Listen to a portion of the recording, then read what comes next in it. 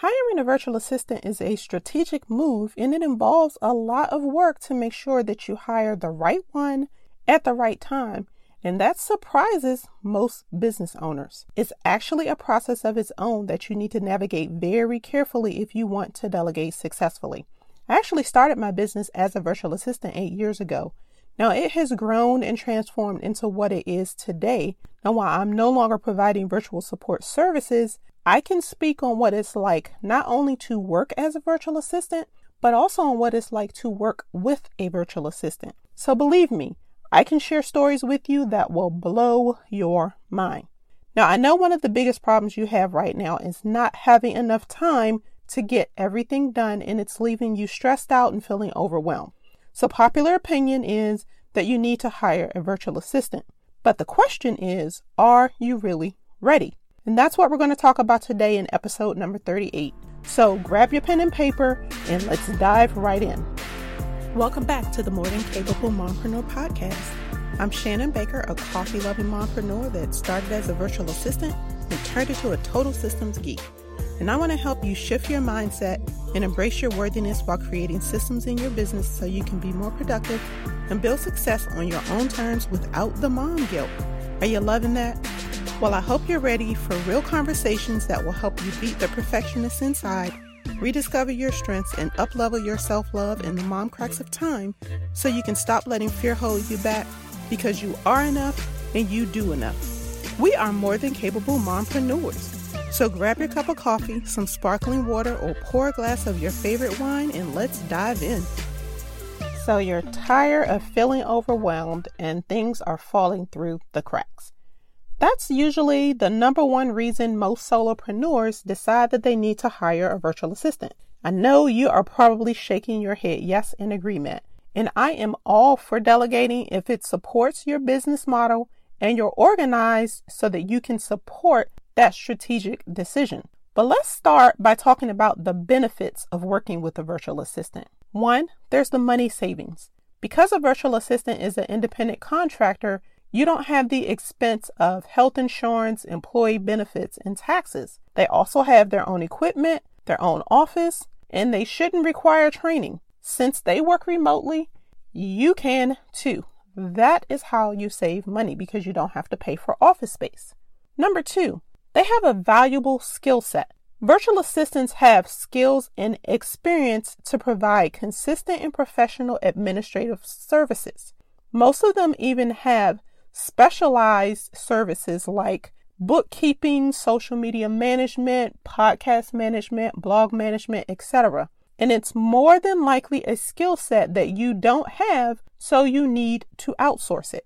Benefit number three, you can budget for the support. When you work with a virtual assistant, you can budget for that expense in advance, which means you need to be familiar with your finances. Most service agreements are billed as monthly flat retainers, and that means that you will pay the same amount each month in advance, and you can plan for that because you know what the fee is. So you need to have a budget, and you only pay for time that's being spent on your task, but you're not paying by the hour. Benefit number four, the quality of work. Because a virtual assistant is running a business just like you, if they don't deliver value to you as their customer, then their business is not going to succeed. So a good virtual assistant is going to be more like a collaborative partner for your business, and that's going to help your business grow and prosper, which in turn benefits them. It's a two-way arrangement. So keep that in mind because you should not have to micromanage them.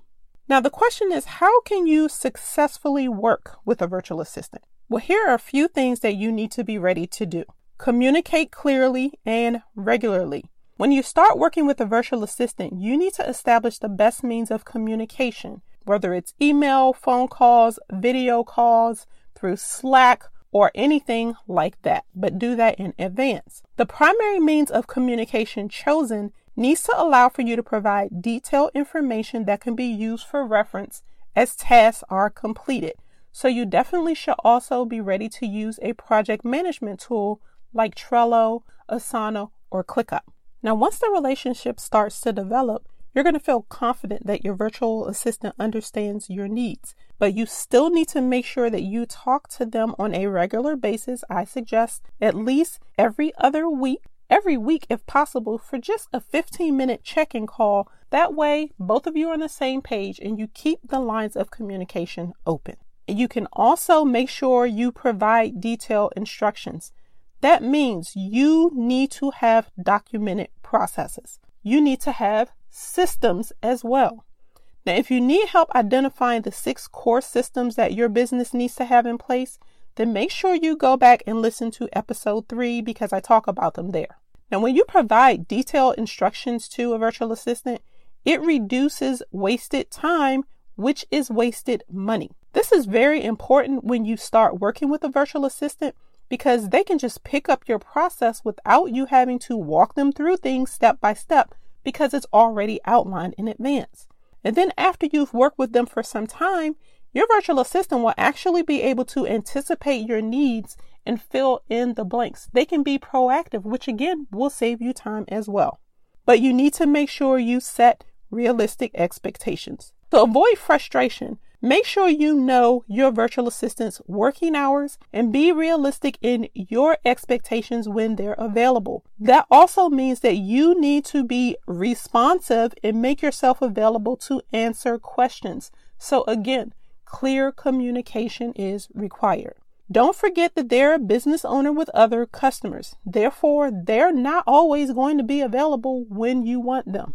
Now, if you're concerned about the task being completed, again, that's where those check-in calls come in. So now, how do you decide what tasks you can delegate to a virtual assistant? Well, here's a little exercise that you can do because you're probably thinking, well, I've got so many tasks on my plate, I have absolutely no idea where to start.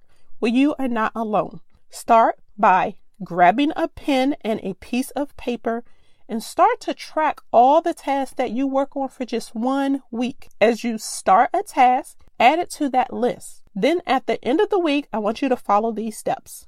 Draw a line through any tasks that you don't like doing or shouldn't be doing because they don't generate income in your business.